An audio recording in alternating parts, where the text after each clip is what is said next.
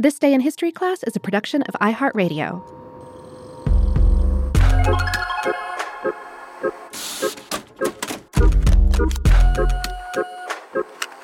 Hello, and welcome to This Day in History class, a show that believes there's no time like the present to learn about the past. I'm Gabe Luzier, and in this episode, we're looking at the tragic tale of Shoichi Yokoi, a Japanese soldier whose tour of duty lasted decades longer than the war itself.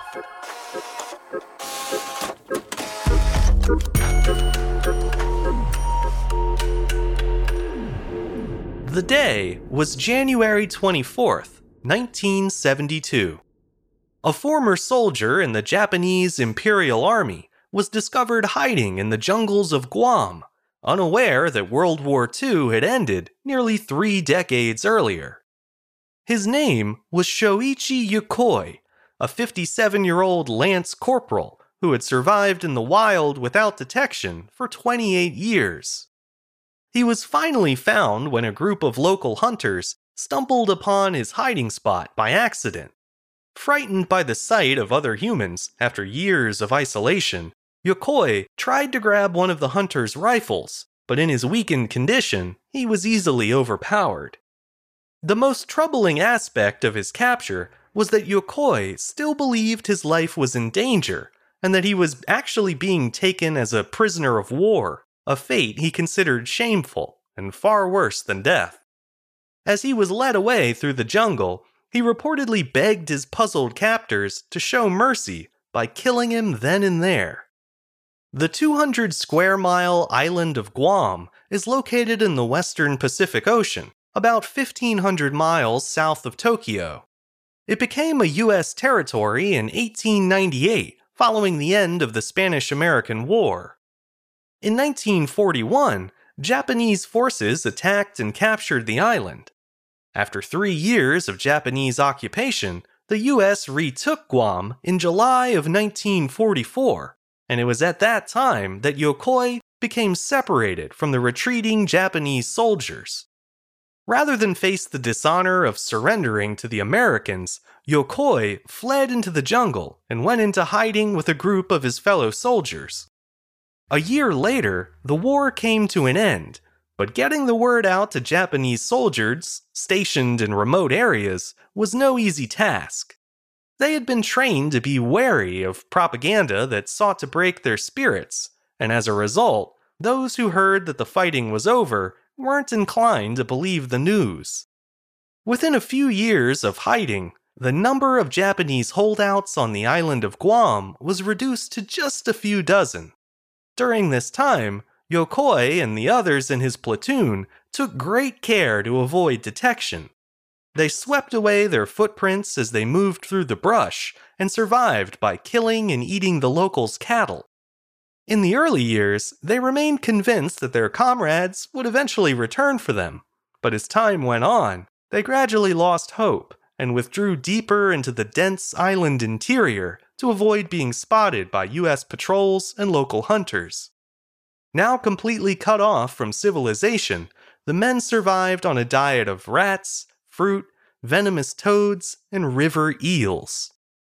In 1964, Yokoi's last 2 surviving companions drowned in a flood, and he found himself completely alone, the last holdout of a war that was long since over.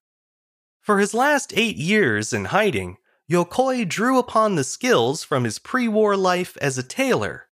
He wove himself clothes made from burlap sacks, plant fibers, and other materials he found scattered in the jungle. He also made a trap from reeds so that he could catch eels, which he cooked over fires that he made by rubbing sticks. For shelter, Yokoi dug himself an underground cave, which he fortified with bamboo canes and reeds. He routinely bathed in the Talofofo River to prevent infections, but despite his best efforts, he eventually got desperately ill. He kept memoirs during his hiding, and an entry during his bout with sickness reveals the fear and desperation that he grappled with on a daily basis. It reads, quote, "No, I cannot die here. I cannot expose my corpse to the enemy. I must go back to my hole to die. I have so far managed to survive, but all is coming to nothing now. Finally, on January 24th, 1972, Yokoi was discovered by two local hunters who were out checking their shrimp traps along the river near Yokoi's cave. He was the final Japanese straggler to be found on Guam, and the third from last to be discovered in the Pacific. Following his apprehension, he was taken to a hospital in Guam and treated for malnourishment and minor injuries. Officials from the Japanese government met him on the island, and 2 weeks later, Yokoi returned to his homeland after nearly 30 years. He arrived in Tokyo to a crowd of 5,000 people, all of whom applauded his loyalty and unwillingness to surrender. He was interviewed on radio and television, where he revealed that he'd actually known the war was over since 1952, but had feared the disgrace of surrendering, as well as the possibility of being tortured by his captors. The former soldier had difficulty adjusting to life in post-war Japan, and didn't enjoy his newfound media stardom either. He later remarked through an interpreter, quote, "I wish I didn't cause so much trouble to everyone. I should have just stayed in my cave until I died." Over time, a strange sort of nostalgia set in for Yokoi. Before he passed away in 1997, he returned to Guam several times throughout the remainder of his life, including for his honeymoon. The cave where he lived is now part of the Talofofo Falls Resort Park, a site that primarily caters to Japanese tourists who still harbor a deep admiration for Yokoi. Some of his possessions from his many years in the jungle are still on display at the Guam Museum in Agana. Among them are his eel traps, his handcrafted survival tools, and his threadbare uniform. The humble legacy of a soldier who never truly made it home.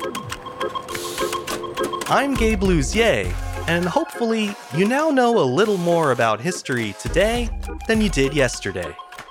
If you have a second and you're so inclined, consider following us on Twitter, Facebook, and Instagram at TDIHC Show. You can also rate and review the show on Apple Podcasts, that's always appreciated, and you can write to us at thisday@iheartmedia.com. Thanks to Chandler Mays for producing the show, and thanks to you for listening. I'll see you back here again tomorrow for another day in history class.